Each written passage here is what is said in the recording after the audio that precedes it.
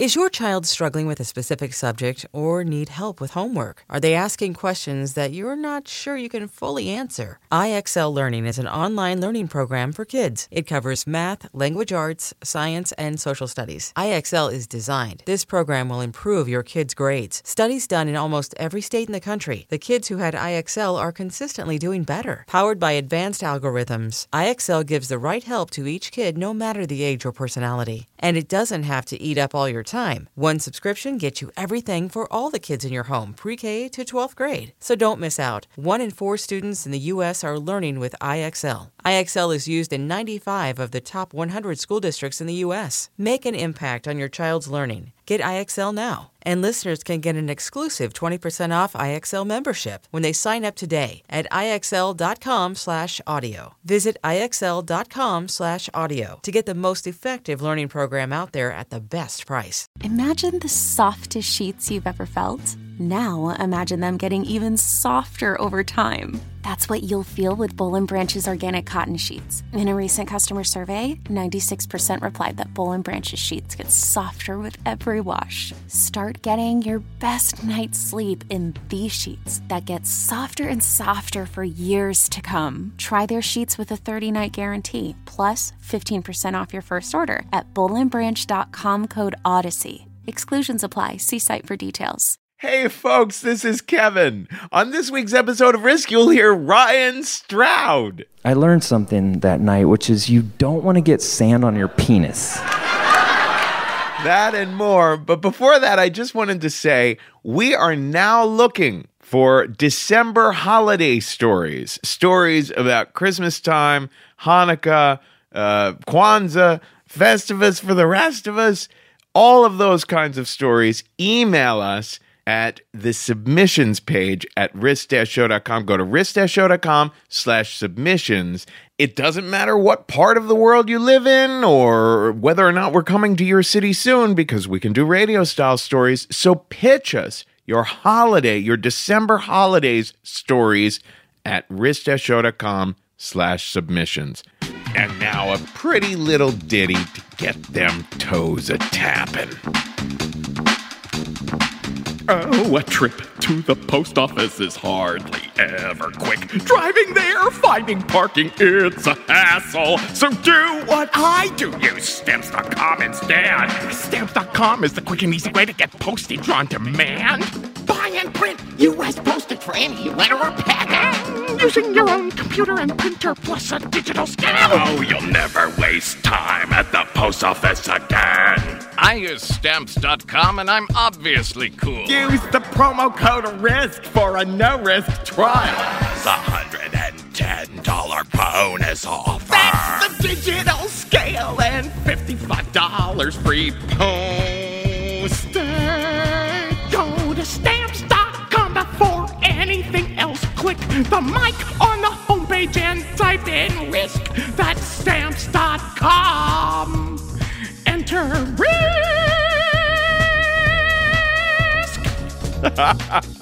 Yep. You know it's our annual Halloween special, huh? And it's already sounding horrifying. Now here's the show.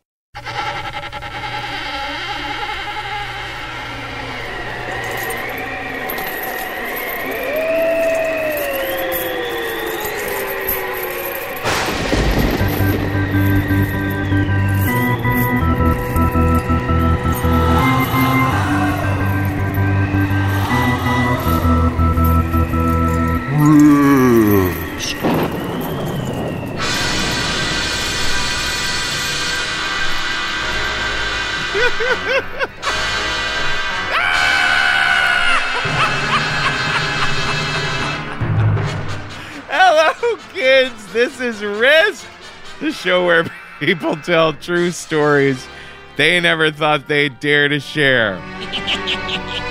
Oh, there's a laughing man. Oh my goodness gracious. There's laughing and screaming all over this track by the Dick Someone Orchestra. It's the Dick Jacobs Orchestra, but I prefer to Dick Someone. I couldn't care less if they're named Jacob. This is our annual Halloween episode, folks. This is the 8th installment of our Scary Stories series. We're calling it EGAD this year. In just a bit, we're going to hear from Michaela Murphy, but first, we're going to hear from my friend Ben Garant in Los Angeles. He shared this story at the Risk Live show there. It's a story we call Scream.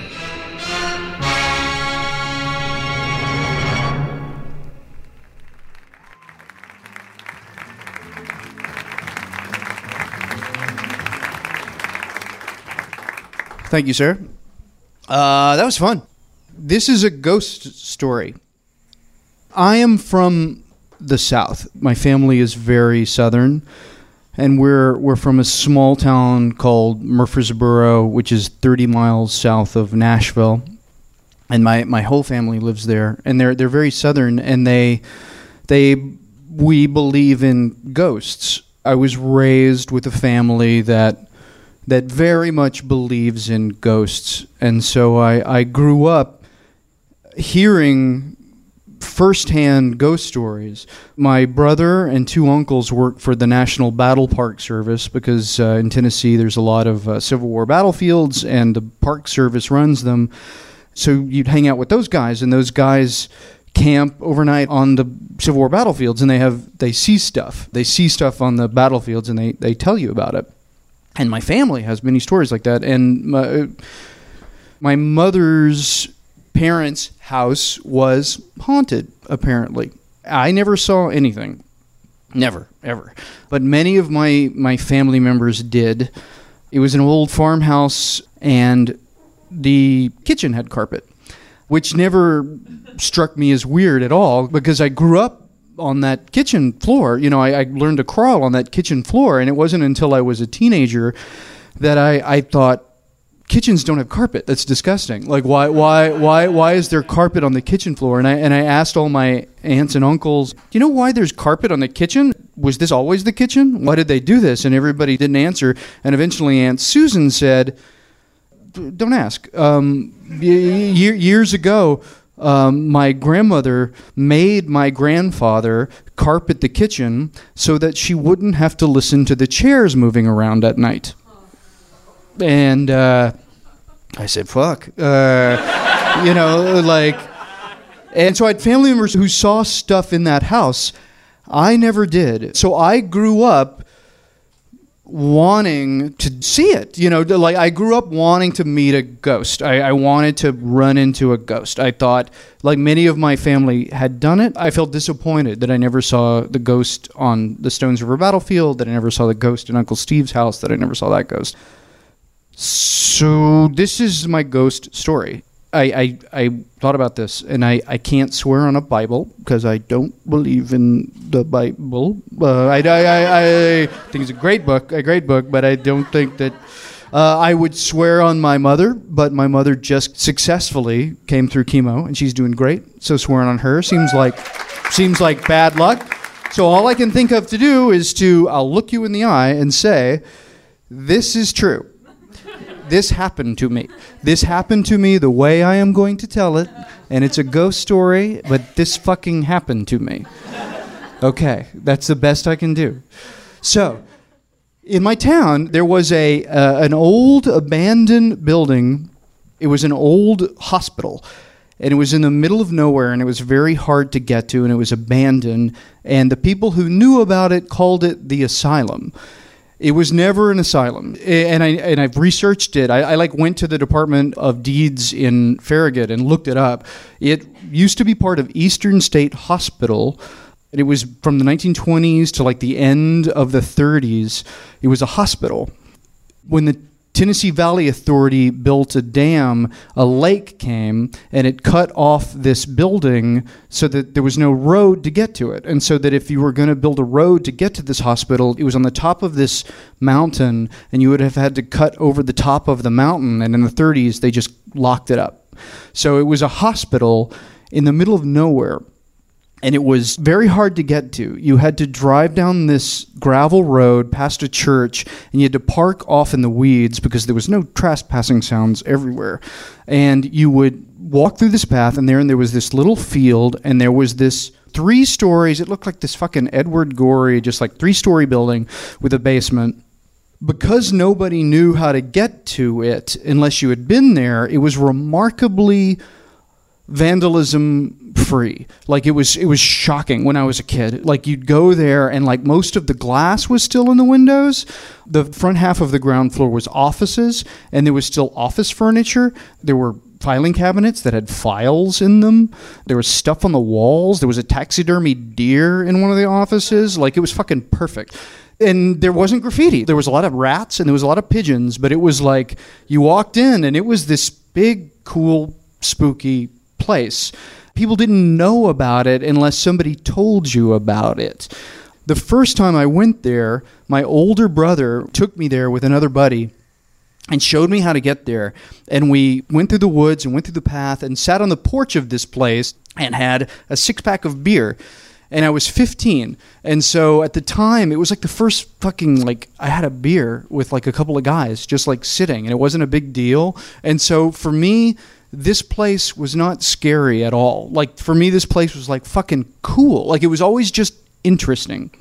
I mean, I love this place. And my brother talked to me about the research he'd done, and he showed me like when it was open and when it was closed, because you could find the fucking files in the place. And so I never was scared of this place. I thought this place was so fucking cool. And then when I was like a sophomore, I had 2 friends in high school. They were awesome, and I took them there too. And we would go there with girls. And so you go there with girls, and you scare the shit out of the girls, which is awesome fun. And so you take them through the creepy path through the woods, and then you find the weird, creepy like building, and you go in, and you're scared the girls. So I loved this place, and I never ever for a second had any kind of negative vibes or anything. I mean, I had never done drugs at all. I had beer at this point. So my senior year of high school, I was in a play, A Day in Hollywood, A Night in the Ukraine, and I played Groucho. Thank you. And so we have the meeting that you do before high school play where they call off who has props that somebody in the play has access to. Who has a top hat? Anybody have a top hat? Nobody have a top hat. Fuck, we got to rent a top hat. Bike horn. Anybody have a bike horn? Oh, Garant, you got a bike horn. Great, bring your bike horn. And then it got to chaise lounge. There's a psychiatrist bit that's like a recurring bit. And so you need a chaise lounge, like a psychiatrist couch. And Groucho is like, boom, boom, like jumps all over it. And you can't really do it with a couch because it's like a psychiatrist sketch. And there was one at the asylum. The bottom of the asylum had storage. There was like an old tractor, there was like boxes of shit, and there was a chaise lounge. And it was this white wicker like chaise lounge. And so I knew I could probably carry it. So I said, yeah, chaise lounge on me. I got that.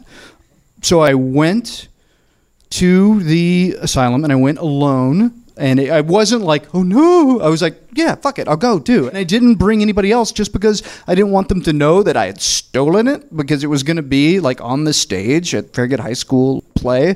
So I park, I walk over the hill, and I walk down the path, and I go there, and I walk into the place, and I find the room with the chaise lounge. And I'm being cautious because there's no trespassing signs everywhere, but I'm not nervous. And I pick up the chaise lounge, and as soon as I pick it up, somebody behind me steps up and is right there. Like right fucking there. Looking back, I don't think I heard them. I felt it. And I waited. And I didn't think, ghost. I thought, fucking farmer. You know, I thought that it was going to be whoever owned the fucking place. Which I didn't know who that was. Like, I thought it was going to be somebody who was there to catch fucking kids stealing shit from the place, which is what I was doing. And I waited, and I turned around, and there was nobody there. And I thought, okay, I'm fucking with myself. Like, I wasn't at this point convinced of anything other than like, okay, I'm paranoid because I just stole this fucking thing. And so I waited, and I walked out to the hall, and I said, hello? Nothing. It's like, okay, fine. So I picked up the chaise lounge, and I walked down the hall. You have to walk down this long hall to get to the exit off the back. And I walked down the hall, and as I'm walking down the hall, they're 5 steps behind me. He is there. He, not they. he. It's a guy who's about a foot taller than me, and he's there. And I walk down the hall, and he's behind me, and I don't look back because I know it's my imagination, but at this point, I'm terrified. And I walk back, and he's right behind me, keeping step with me, and I go to the back door, and I walk out the back door, and I turn around, and of course there's nobody there. And I look down the hall, and there's nobody there, and I'm terrified, and I close the door, and you lock it with this chain, and I take the chaise lounge, and I walk around the corner of the building, and it's about 50 feet. And when you get to the corner of the building, there's the basement window that's right here, and there's the first floor window that's right here. And when I walk around the corner of the building, something from right here, not in the building, screams at me. Screams at me. Screams. Goes, ah! Like screams at me. And it echoes through the woods. And at the end of it, it goes, ah! It's not in the building. It's right fucking here. It was 27 years ago. So 27 years, you're like, fuck, what was it? What was it really? You know what I mean? It's either I'm schizophrenic or there's ghosts, and I don't like either of those. But it did change me. I have no curiosity anymore. I never want to see a fucking ghost. It honestly, there are very few things in my life that I have no curiosity about. Gone. It truly, like a fucking caveman, fear has overridden any curiosity. I think it probably didn't happen. But it was right fucking here, and it screamed at me. And I walked up to my car, and I carried the fucking thing, and it was in the play, and I never went back to the asylum again. And happy Halloween.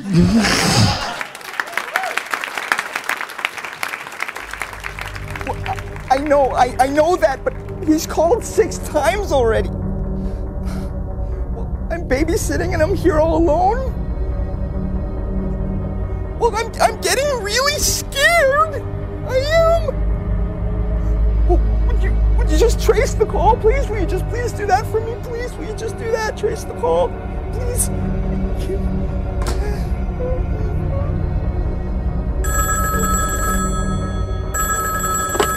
I'm still watching you.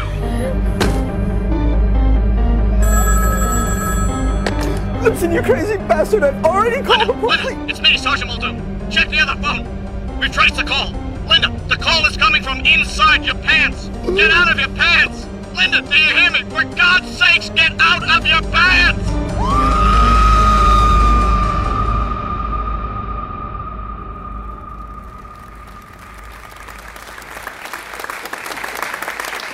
Hi, thank you. Happy Halloween. Are you guys into Halloween? Yeah. Do you believe in ghosts? Yeah. Oh, awesome. The writer Edith Wharton, in the intro to her book, Ghosts, wrote, "I do not believe in ghosts, but I am afraid of them." And that describes my boyfriend in the 80s, Larry, perfectly. He did not believe in ghosts, but he was afraid of them. He was an actor at this theater company, Shakespeare and Company, which was this resident company up at Edith Wharton's 42-room mansion, The Mount. The year after I graduated from college in the mid-'80s, I was 21 years old, I was hired by Shakespeare and Company to be an actor and to perform in these plays during the summer.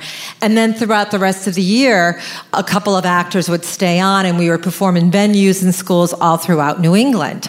And part of our pay was that we got to live rent-free in this mansion, The Mount. Now, The Mount is this beautiful, beautiful house. And at the time when Shakespeare and Company was there, it hadn't yet been restored. So there were rooms that needed paint, and there was a leaky roof and some holes in the wall, and the ornate plaster ceilings needed fixing. But you could still see the grandeur that was this premier American Gilded Age home. The time pre-income tax era of the Astors and the Morgans and the Vanderbilts. During the summer, there would be tours that would go through this house. And then at night, people would pack picnics and they'd sit on the lawn and they'd watch Midsummer Night's Dream or another Shakespeare play, and it was really magical. After the summer, the house would close up, and most of the company would go out to different parts of the United States. And there were 4 actors, Larry and I included, who moved into this house. Now, during the summer, I'd heard these stories from some of the actors who had lived there about ghosts that lived in this house. And there were sightings of Edith Wharton or Henry James or some of her other literary friends. And I was so mesmerized by these stories. I wanted so much to see a ghost. And part of this was because a few years earlier, my dad had suddenly died. He was only 41 years old, and I was 16. And so this idea that ghosts existed, that maybe I could see my father again and have this connection, and it wouldn't be like he was gone from my life forever. So I really wanted to see a ghost. So we move into this house. So this house is 42 rooms. And on the first floor, there's the kitchen, and then there's this big dining room and a ballroom where we would rehearse, and a library and a sitting room. And then on the second floor were all the bedrooms. And Edith Wharton's bedroom, which was a corner room of the house, that had furniture in it. There was a bed and some bedroom furniture. And then the Henry James room had a bed in it. But the other bedrooms were pretty empty. So we moved a futon and milk crates, the actors, young kids. We moved into this room, and this room was really cool. It was 16-foot ceilings. It had these 3 huge windows and this marble bathroom with this extra long tub that was extra deep. It took 45 minutes to fill this tub up. It was wild. So we move into this house, and above the second floor, the third floor, is where all the administrative offices were. And I guess these were smaller rooms, the household help lived, kind of like Downton Abbey-ish, right? So that was upstairs. So we move into this house, and right away, it was it didn't feel frightening, but it would when I was ever there alone, it would feel like someone was coming down the hall. It would be hey, how you doing? I'm in here. And there wouldn't be anyone there. And then one time I thought I saw somebody pass by the bedroom door, and I went out into the hallway and there wasn't anyone there. A couple after we lived there for a week, I'd mentioned this, and my boyfriend Larry was I've had the same experience. And it was oh my gosh, is that what the ghost thing is? But we didn't really know. So that was what was happening. So then this one night, it's the middle of the night, and Larry wakes up. He's wait, Michaela, wake up. So I wake up, and he is freaked. And I'm what happened? What happened? And he's just oh my God. He woke up, and he said the room filled up with this really bright light. And he got so scared he woke me up. And I was oh my God. And I was so bummed that I missed it. I didn't see it. I was and he was really freaked out. He was I don't want any part of this. I was So we go downstairs, and we're talking about this. And one of the other actors living in this house is this woman. And she's really into crystals and chakras and that book, Seth Speaks. She's you know what you can do? You can get a ghost box. Now, apparently there's this thing, it's called a ghost box, and it can be any box, apparently, and you just leave it open, and this is where the spirits can go into. So Larry's but I'm thinking, I don't want a ghost box in our room because, we're a couple and we've talked about getting married, but we're still 2 different people. But will the ghost be able to discern this autonomy, or was it going to see us marriage, we're one, So I didn't want a ghost box in the room. So when I say this, the woman's there is another thing you can do. And so she tells us that we can walk through the house with a sage stick and burn the sage, and he can announce to the presence there that he doesn't want to see ghosts. So he's walking through the house burning sage, saying, I do not want to have any ghost and I'm behind him going, but I do. He doesn't, but I do. And after that, I'm walking around if there is such a thing, trying to encourage the ghosts. I'm nothing to be afraid of. So I want to see a ghost. So about a week after that, so there wasn't a TV in the house at the Mount, but there was down at the caretaker's cottage, which was down this dirt road, maybe a quarter mile. So it was at the time when that TV show Hill Street Blues was on. So all the other actors and Larry, they go down to watch this Hill Street Blues episode, and I have the whole house to myself. I'm going to take this bath, so I start the process of filling up the bathtub, which is filling up a swimming pool. And I lock the door to the bedroom. And it was when that album, Sting's album, The Dream of the Blue Turtles, came out. So I like put that on. I get like everything all set up, light some candles, and like get into the bathtub, which is like so deep I can almost float in it. So I get into the bathtub, and all of a sudden, Dream of the Blue Turtles, it's like really loud, like wicked loud. And at first I'm like, is that really that loud? And I'm like, oh my gosh. So I get out of the bathtub and I go over to the stereo and it's on full blast. And I know I didn't put it on full blast, but whatever. So I turn it down halfway and I get back into the bathtub. And the second I get into the bathtub, it's like full blast again. And so I get out of the bathtub and I go over and I can see it's full blast and I know I didn't do it. And I have this moment of like fear. But then I remember like, I have been walking around for weeks, like overtly inviting the ghosts into my life, And like I've been to charm school, and this is Edith Wharton's house, and she was this writer about like social mores and etiquette and manners. Like, what am I going to do? Like, ghostis non gratis? So I just like decided in that instance that I'm not going to be afraid. So I just turned the stereo off. Like, okay, fine. We won't have music. And so I get back into the bathtub, and I'm in the bathtub, and there's this big window in the bathroom, and all of a sudden, this window starts like shaking. And then it's closed, and the curtains on it start to blow in. And I'm watching this, and I'm like, okay, bath's over. So I get out of the bathtub, and I get dressed, and I'm in the house by myself, and then I can hear this like faint piano music playing downstairs. But there isn't a piano in the house. So I go out into the hallway and I start to go downstairs, and then I kind of like, it's fine. What am I doing? It's fine. It's the ghost. This is what I wanted, right? So I go down. It's like the piano music is in like the next room. And then I go into the next room and like the piano music is still in the next room. And then I can hear like what sounds like somebody's moving a piano like upstairs. So I go back upstairs and it's coming from the third floor, and there's no one there, and it's totally dark. So I get a baseball bat and I like start to go up the steps to this third floor, but there's nothing there, and it's total darkness. And I'm calling out like Kevin, who was one of the other, I was like, are you there? And there's nothing there. And then I'm kind of getting like, and I'm like, oh, you know what? I should go get Larry. Larry should participate in this. So, so I go out and I start to walk down this dark dirt road towards the caretaker's cottage. And it's so dark. Like, that's what frightens me. I'm like, I shouldn't do this. So I go back in the house, and now like after being like out in the darkness, it's like really loud, and it's like, oh my gosh, what is going on? So I go back into the room and I relock the door, and I'm sitting in bed, and I can kind of convince myself, that maybe we need a new stereo, and maybe like the windows need insulation, and like these are like annoying neighbors. And the thing is, it's like movie soundtracks have done a lot for ghosts. Like, had John Carpenter's Halloween theme song been playing during this whole thing, I would have been freaked out of my mind. But it wasn't. So it was just like this noise, and it wasn't like anything else was happening. And so I finally fell asleep. And while I was sleeping, Larry came home. And I knew this because I woke up with a start at 2:04 a.m. And Larry was next to me, but he wasn't the only one in the room.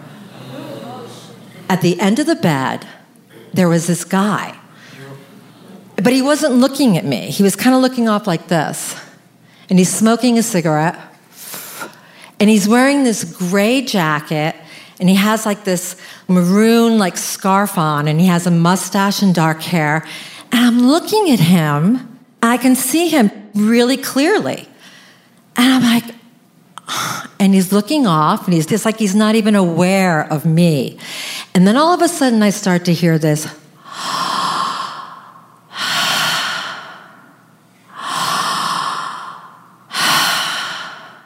And I think, is that Larry? And so I bend down to hear Larry, and Larry's breathing pattern is totally different. And I'm like, Larry, wake up. And when he wakes up, it all goes away. And so then he's just like, oh my God, we got to get out of this house. And I'm like, oh my God, I saw a ghost. Like, it's real. It really exists. And so I'm so excited.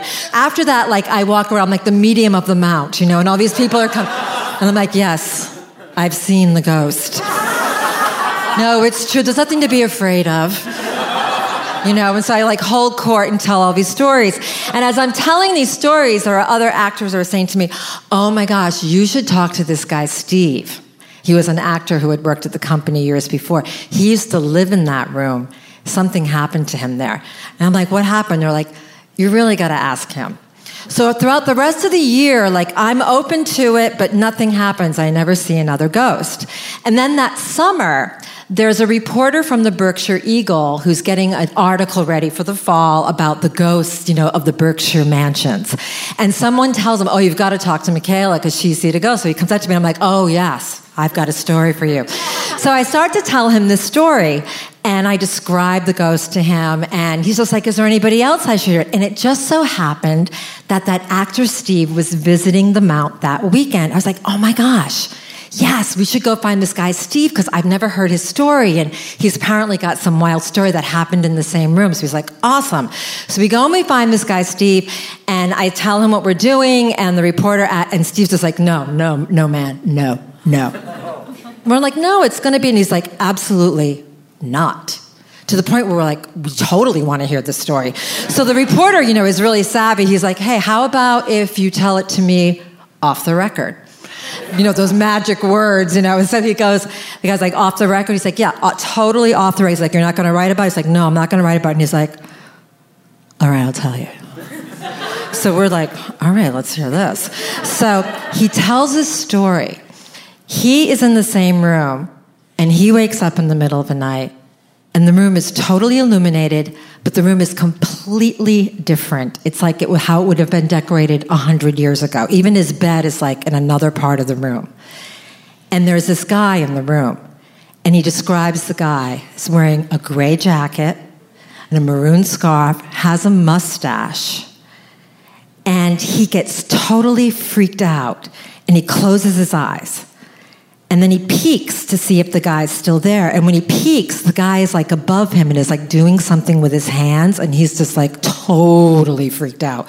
So he closes his eyes and he gets this overwhelming feeling like this guy wants him to jump out the window.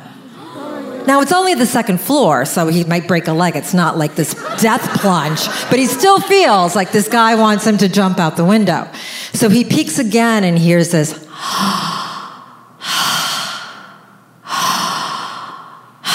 and so he's like panicking. It's like it's not stopping.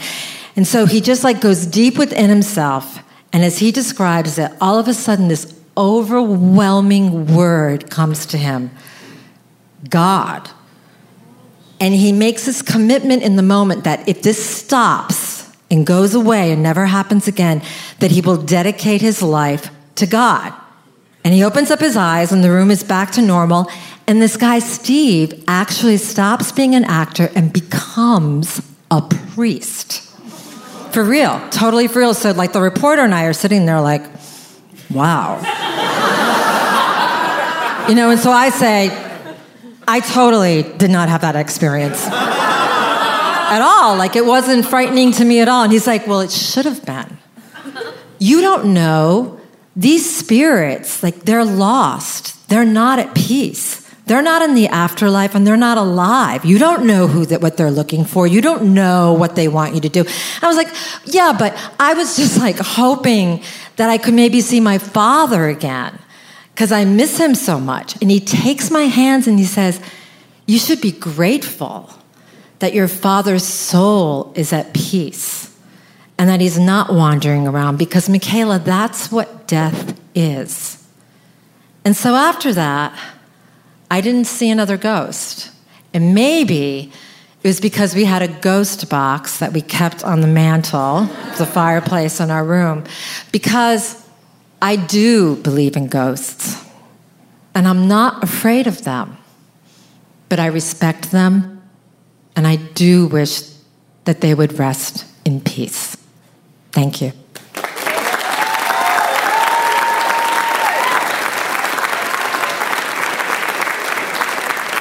Michaela Murphy! Makes me wonder just how many ghosts it would take to turn me into a priest. Little ghost, what I'm scared of the most. Can you scare me up a little bit of love? I'm the only one that sees you, and I can't do much to please you, and it's not your time to meet the Lord above. But first moment that I met her, I did not expect a specter. When I shook her hand, I really shook a glove. She looked into me so sweetly, and we left the room discreetly. No one else could know the secret of our love. Little ghost, what I'm scared of the most. Can you scare me up a little bit of love? I'm the only one that sees you, and I can't do much to please you. And it's not your time to meet the Lord above. This is Risk. This is the White Stripes behind me now, and we just heard from Michaela Murphy, who you can find on Twitter at BigAliceNYC. Now, before we get back to the story, I really want to encourage you to go check out Article.com. Article has completely rethought the way that furniture is traditionally produced and sold to deliver furniture that is both gorgeous, I mean really beautiful, and quite affordable directly to your home. With a well-thought-out collection of modern and mid-century modern pieces to choose from, thousands of positive reviews, radically lower pricing, and a 30-day no-questions-asked return guarantee, you'll see why more and more people are getting better value, better experience by buying furniture online from Article. I got this gorgeous new couch that I have never owned a piece of furniture that looks so nice. I'm telling you, I'm loving it. And very, very affordable. And I was just very impressed with how helpful they were when they delivered it, put it right up. I can't say enough. Visit their website at article.com/risk, because listeners of Risk will get $50 off your first order. That's article.com/risk. I also want to talk about the best mattress I have ever slept on. I've been tossing and turning throughout this election season. So now I have this new mattress from Leesa.com, Leesa.com. Ordered the mattress online. It came compressed in a box the size of a mini fridge. And I have never slept on a better mattress, period. Leesa has 3-layer sleep technology. It's a perforated top layer that keeps you cool and provides the perfect cushiony bounce. The memory foam middle layer cradles and contours perfectly to your body, and the inner core provides that long life durability and edge support. You're not going to get those dents in it. Leesa is 100% American made, built specifically for you. By using their universal adaptive feel sleep technology, you're guaranteed the best sleep ever. No more mattress store sales pressure or 1-minute mattress auditions. Leesa is like the Warby Parker of the mattress industry. They donate 1 mattress to a shelter for every 10 they sell. Leesa gives you a 100-night risk-free trial. Love your mattress, or they'll pick it up for free and refund your money. Order now and save $75 when you go to leesa.com/risk. That's leesa.com/risk and use the promo code RISK at the checkout. Now, in just a bit, we're going to hear a story that was sent in to us from Risk fan Alan Weber. But before that, we're going to share a story that was recorded at the Mystery Box show in Portland, Oregon, one of our very favorite storytelling shows in the country. You can find them at mysteryboxshow.com. This is Ryan Stroud with a story we call Firestarter. I'm the only one that sees you, and I can't do much to please you, and it's not your time to meet the Lord above. No, it's not your time to meet the Lord above.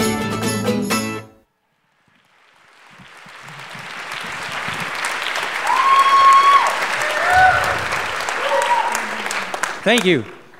It was September 10th, 2001. I was 23 years old. I was enlisted in the U.S. Navy, and I was on leave on the Hawaiian island of Kauai.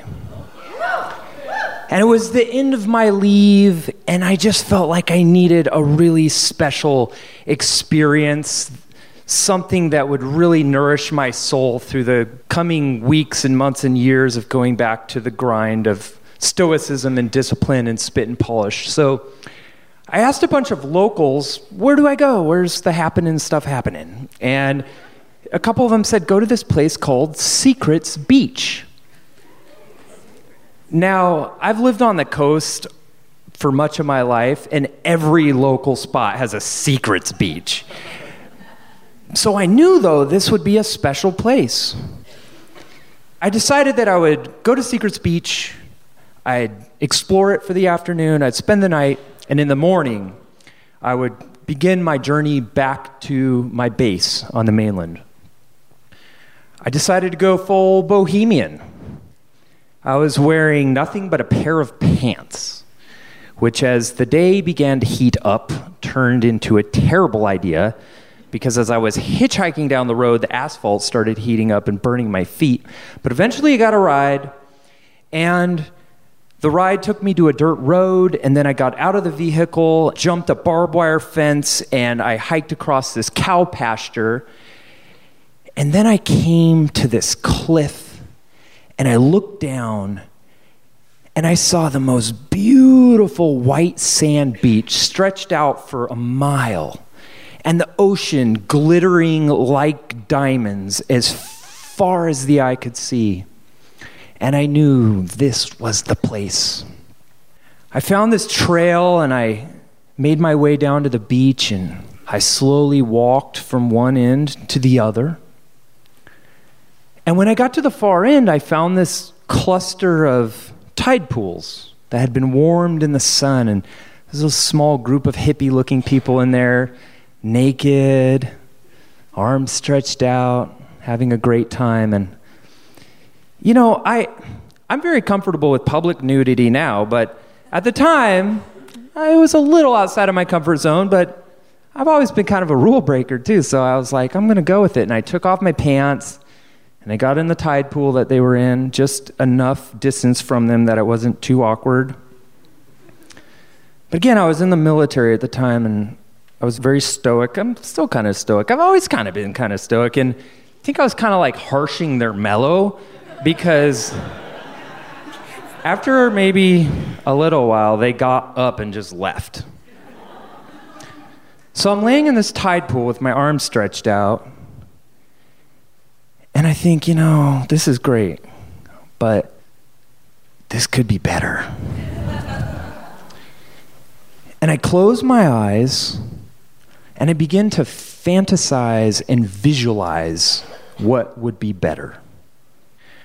I visualize that from behind a rocky outcropping, a beautiful woman with tan skin and long dark hair, wearing nothing but a white see-through sarong, would begin walking toward me.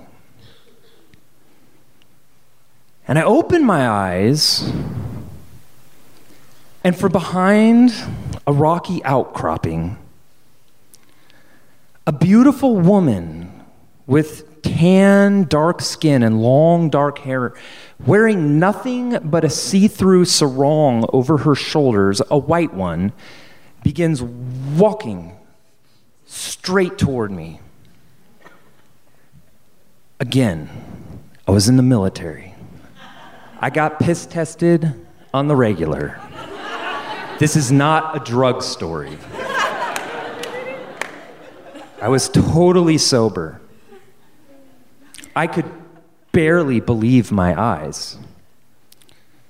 And as she approached, it suddenly seemed kind of weird that I would just sit there while she's like directly gazing at me. So I got out of the tide pool, but then I'm standing kind of dripping wet in the sand and don't really know like where to put my hands.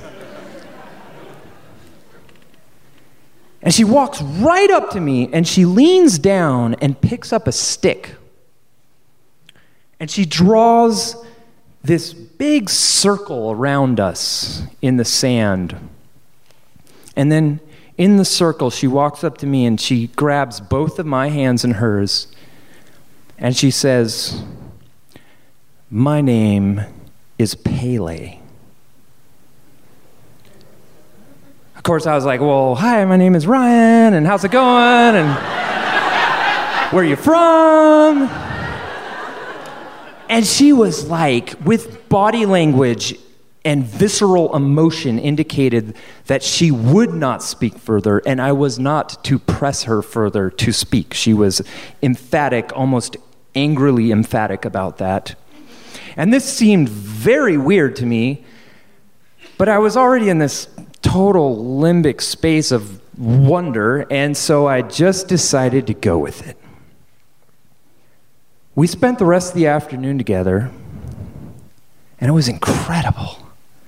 She went running down the beach, and I followed her, and we were laughing. She took my hand and led me out into the ocean, and we swam way out and then back, and we were body surfing, and there were sea turtles all around. Then we sat in the sand, and she was tracing the tattoos on my back. And then there was this moment when I started to get pretty hungry. And I thought, oh, I'm going to go to this beach, and guavas were in season, and avocados, and I thought, I'll just find some fruit while I'm there. But there was no fruit on any of the trees, and I was thinking, okay, what am I going to do? And I'm looking out to sea thinking about this. And I turn back around, and Pele has this little coy smile on her face, and she has a pile of fruit in her lap. And then later in the evening, when the sun began to set, again, there was kind of a pause, a break in our interaction, and again, I was looking out to sea. It was getting remarkably chilly. And I turned back around, and Pele had a fire in front of her. Now, I have lived half of my life in wilderness areas, and I've been to survival school, and I can make a fire with sticks, but it would take me 8 hours. And it would have taken me 2 hours to make a fire on that beach if I'd had a lighter. And she did not even have a backpack, let alone pockets. But she stood up and again came to me.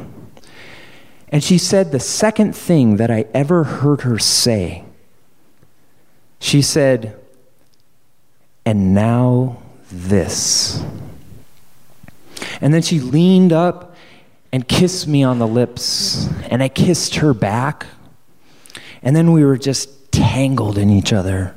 And my hands were in her hair, and they were on her breasts. And I slid a hand down between her legs, and she was very wet. I got down on my knees, and I slid a finger inside of her, and I was licking her, and I remember so clearly that she smelled like no woman I had ever been with. She smelled earthy, like the jungle. And then she laid back and pulled me to her, and we made love right there in the sand. And I want to pause for a moment to say that I learned something that night, which is you don't want to get sand on your penis. I was being very cautious about that. And there was this moment when the sarong fell away, and I actually touched her shoulders, and there were these deep indentations in them, which I had never seen before. I've never seen since. And again, I thought that was kind of strange, but I was just going with it. And we made love until we were done, and then we laid there, curled up next to each other, and fell asleep in the sand to the sound of waves crashing on the shore. And when I woke up, it was maybe 3 o'clock in the morning. There was this really, really thick fog that had rolled over the beach. And Pele, I could barely see her. She was down at the water's edge, just barely could see her walking right there where the water meets the shore. And I fell back asleep. And when I woke up again, it was mid-morning. The sun was bright in the sky. I was drenched in sweat. And I was totally dehydrated. And I looked around, and Pele was completely gone. But there was this man running toward me down the beach. And he has like this frantic look in his eyes. And he's waving his arms. And that's how I learned what was happening in that moment in New York City. And it was like I could see the Twin Towers falling in his eyes. And it was a couple of months later. The whole world seemed like it had changed. And I was trying to wrap my mind around these changes. And I was reading a lot about war. I picked up this book about myths of war. And much to my astonishment, I saw that there was an entire chapter about a Hawaiian goddess named Pele. So, of course, I instantly flipped to the chapter. What I read there utterly shook me to the core. It said that Pele, being a goddess, has many magical abilities. She can spontaneously manifest food and fire. She is a goddess of fire. It said very specifically that you will recognize Pele in her human form because she has these deep craters on her shoulders, like the craters in cooling lava. And the final thing it said was that every once in a blue moon, Pele travels from the big island of Hawaii to the Hawaiian island of Kauai, and there she finds a mortal who she engages in a sex ritual that opens a portal that leads to a global war.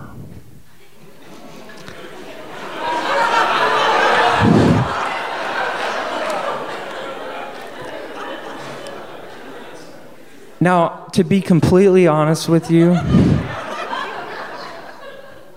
I don't know. I don't know if what I experienced there was mere coincidence or something a little more synchronistic. Maybe it was a real mystical event. But what I do know is that after that, I was always a lot more careful about what I wished for.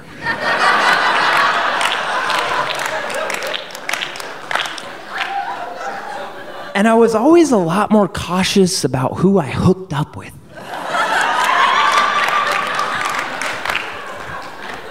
Because you just never know. That stranger at the bar or that stranger on the beach, they might end up being a goddess or a god. And I don't want to accidentally end up destroying the world. Thank you.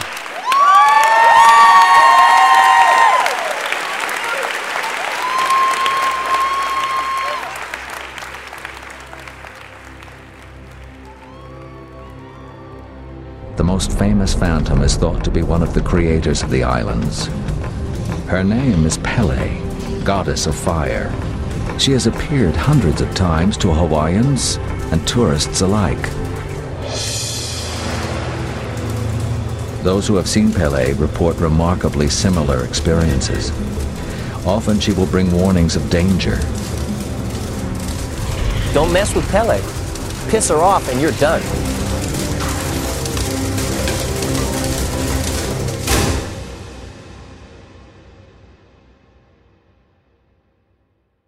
Had to be about 6, and I was playing outside in my front yard. We had a little white picket fence around our house. I started hearing yelling from inside. I couldn't quite make out what was going on, but I can tell it was frantic, it was loud, and it was definitely coming from my brother. When I approached the front steps, I started hearing my parents yelling and screaming as well. When I finally turned the doorknob and I entered, I saw my mother on the phone, and she was frantically dialing, a number, completely in tears. And my father was leaning over the kitchen sink, grabbing paper towels off the roll. He rushed into the living room, and I followed right behind. That's when I saw my brother. He was, at the time, only about 7 years old, and he was looking right at me. His face was red. There was tears streaming down his cheek. But that wasn't the most shocking thing. The most shocking thing was there was a big pen sticking out of his chest.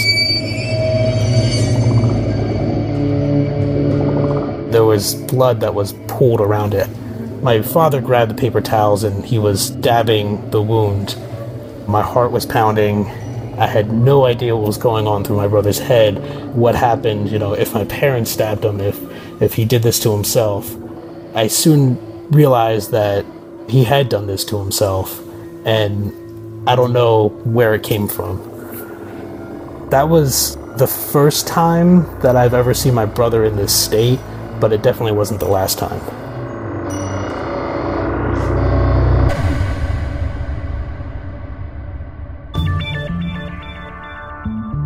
Andrew and I were very close. We played together all the time. It was always sort of like I was the younger brother that kind of tagged along. There was 3 bedrooms in the house, and we shared a room because we were that close. We just wanted, I could have had my own room and spread my wings and it would have been fine, but me and him, we shared a room, and it was every day, all day. We always kind of knew where each other were. I really looked up to him when I was younger.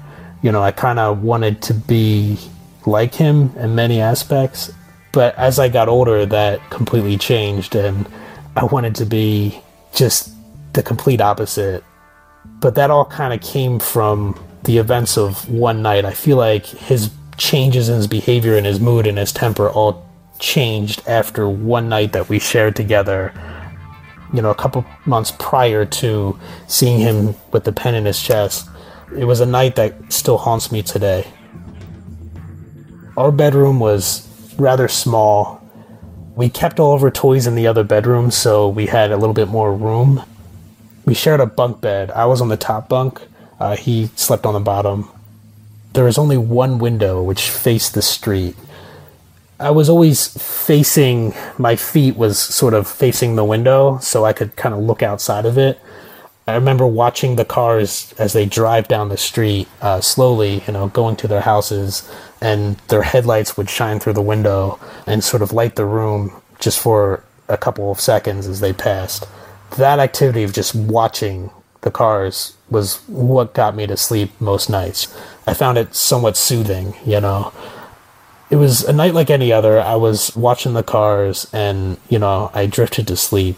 It was the middle of the summer, but it wasn't quite hot. It was sort of a breezy night. It was nice. We didn't have to have the AC on or any fans. We just had the window open.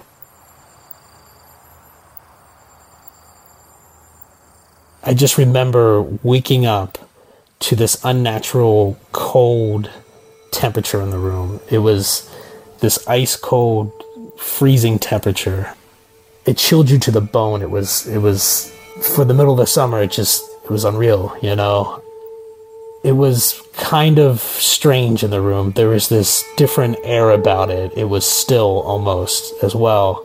There was no breeze coming through the window anymore. And I was lying on my back, facing out towards the rest of the room. I was looking straight at the dresser in the window, and that's where I saw this sort of shadow form start to develop.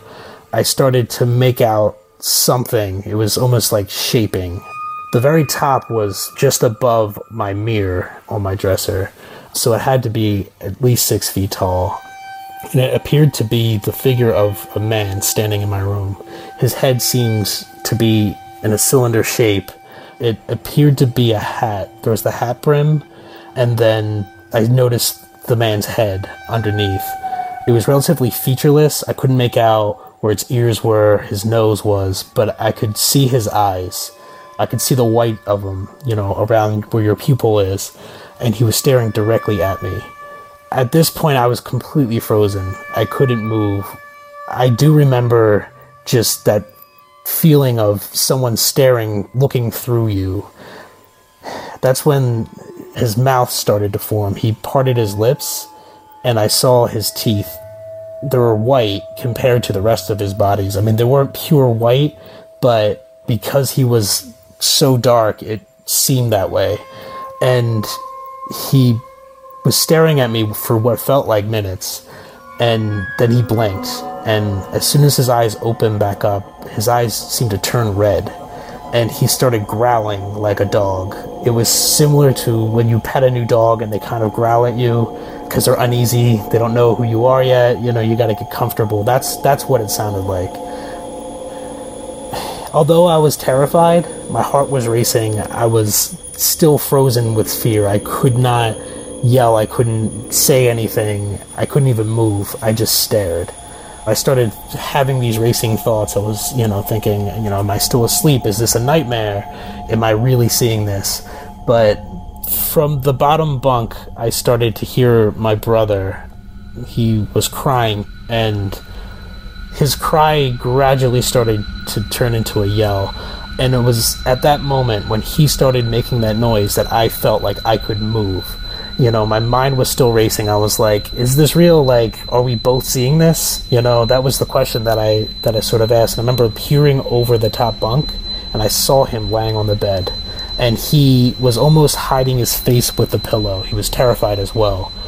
This was real. This was happening. There was someone standing in my room. So I shot back to the wall. At this point, I was looking at the man who was still growling. He seemed to be growling louder to sort of match our cries, yelling for my father. The man, he wasn't moving. He stood in the exact same spot. He was looking at me, and then he was looking at my brother, and I couldn't tell what he wanted, what he was going to do.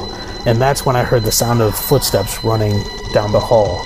It was my father rushing to our room, and he opened the door, and as he did, the light painted a line across the room. And as if the man didn't want to touch the light, didn't want to be in the light, he ran. It was almost sort of like he flew, and he jumped out the window. Our window had a screen. It was on the second floor. There was no roof underneath, so it would have been a straight drop.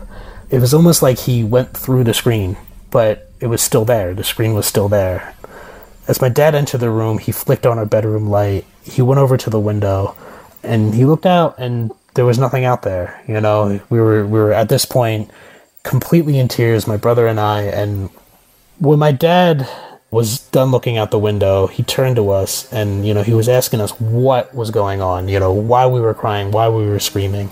And my brother just started, he explained exactly what he had seen. He said, I saw a man standing in the room. He had red eyes, and he was tall. It looked like he had a top hat on. His mouth was open, and I could see his teeth. He was growling at me. He was really loud, and he was growling too. And that's kind of when I realized, we saw the same thing. He didn't just happen to wake up from a nightmare, like I had initially thought was happening to me. We saw this man standing in our room. That night was the last night that I've ever saw the man.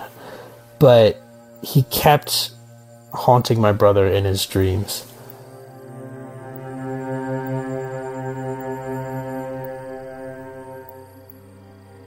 When I saw the pen sticking out of my brother's chest, the only thing I could do was stare. And that was kind of like the first time that I noticed, his personality was changing. We no longer were playing together and doing the things that we used to love to do together. There was always this tension being built up. My mother told me, this was the dream that my brother would have over and over. He would be standing in our living room, and the house would be completely empty. There was a piano on the one side of our room. In that piano was sort of an empty corner, but that's where the man would just appear, and he would start walking towards him, slowly at first, giving my brother just enough time to react. He would turn and run, and he had no control over which direction he could go. I mean, He told my mom that he always wanted to run outside. You know, that was his instinct. That's where he wanted to go. But it was almost like he was drawn to the upstairs. So he would run towards the steps and start running up. And as he ran, the man would then run. He would gain on him so fast. And he would reach the top, and at this point he would hope that there was someone up there, someone that could help him. And then he would just feel the hand on his leg, and he would just get pulled down to the bottom. And that's when he wakes up. He doesn't see anything. Nothing happens. He just wakes up. When I heard about this dream, I realized that, my brother was still being haunted by this man.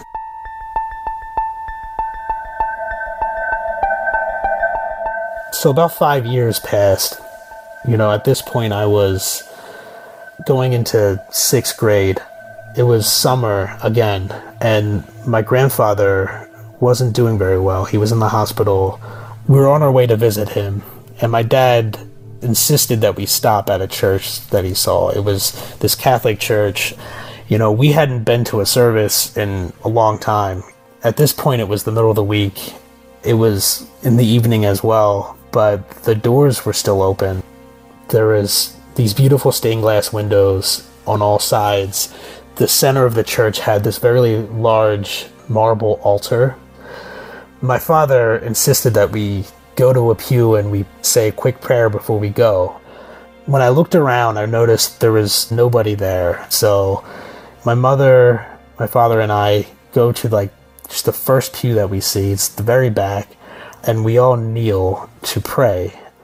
My brother refused to come stand with us, so he stood at the back, right at the doors, and he had no desire to come in to say any sort of prayer.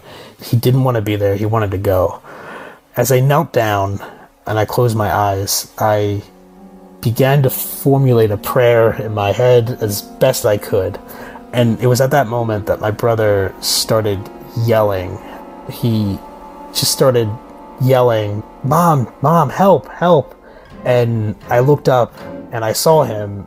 It looked like he was being ushered forward. And my first thought was, he's messing around. He wants to go. He's trying to get our attention to go. But when I turned around, I saw this look of fear on his face. It was as if he had no idea what was going on. He was terrified. He was reaching towards us, and his body was moving forward, and he was fighting with all of his might to go back. He was unable to turn around. At first it was slow, but then it was almost as if he stopped resisting, and he was being pushed forward at a faster pace till he reached the very front of the church, right in front of the altar. And then it was like that invisible force just vanished. He had control over his body again, and it was that moment that my dad just prayed loud, and he was just saying the Lord's Prayer, and I kind of had this thought that that invisible force was something that was trying to tell us that there was something going on with my brother, something that medication and therapy and things of that nature couldn't help.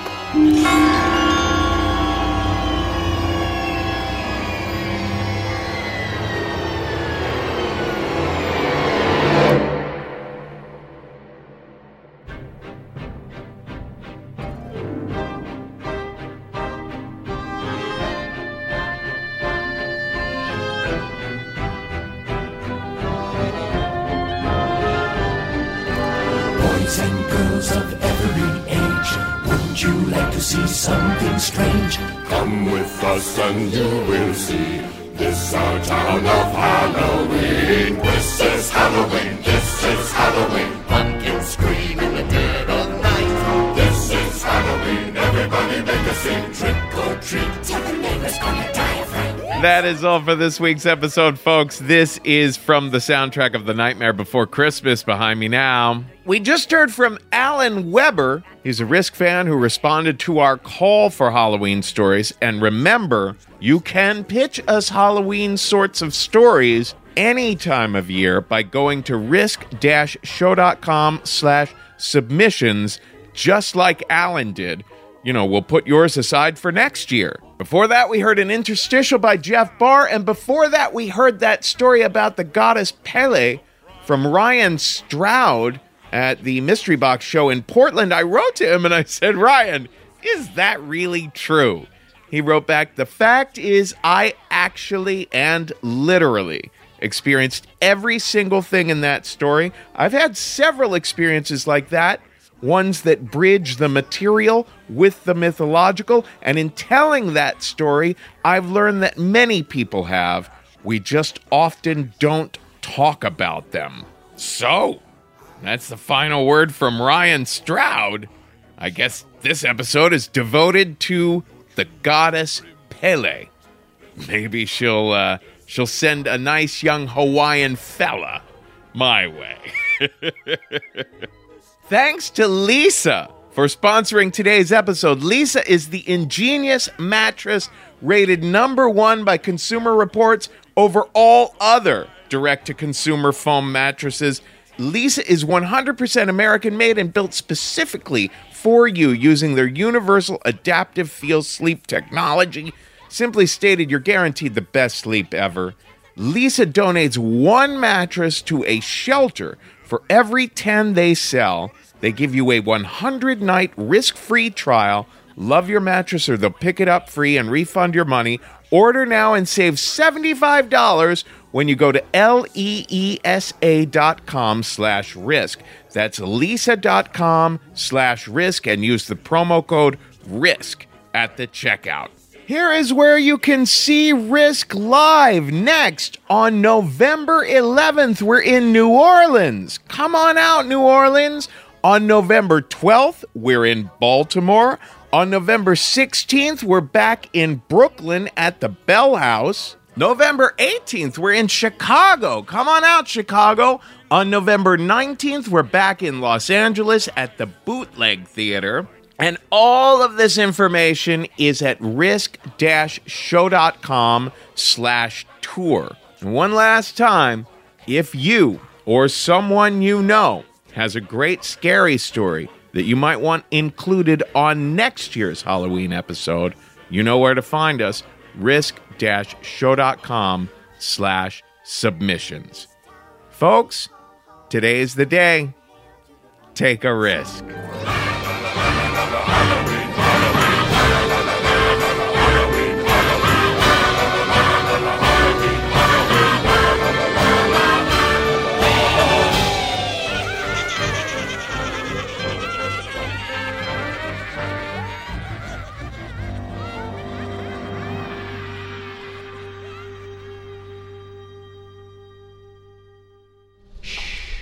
See that door ahead? See how it seems to be breathing?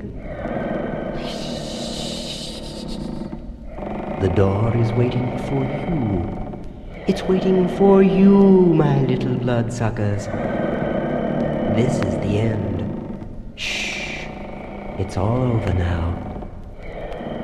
Look deeply into my eyes. Deeper. Deeper. You are in my power. Do exactly as I tell you. Move slowly, quietly, easily towards the door. Shh. Reach up to the giant doorknob. Shh. Carefully, ever so carefully, open the door. Now. Scram!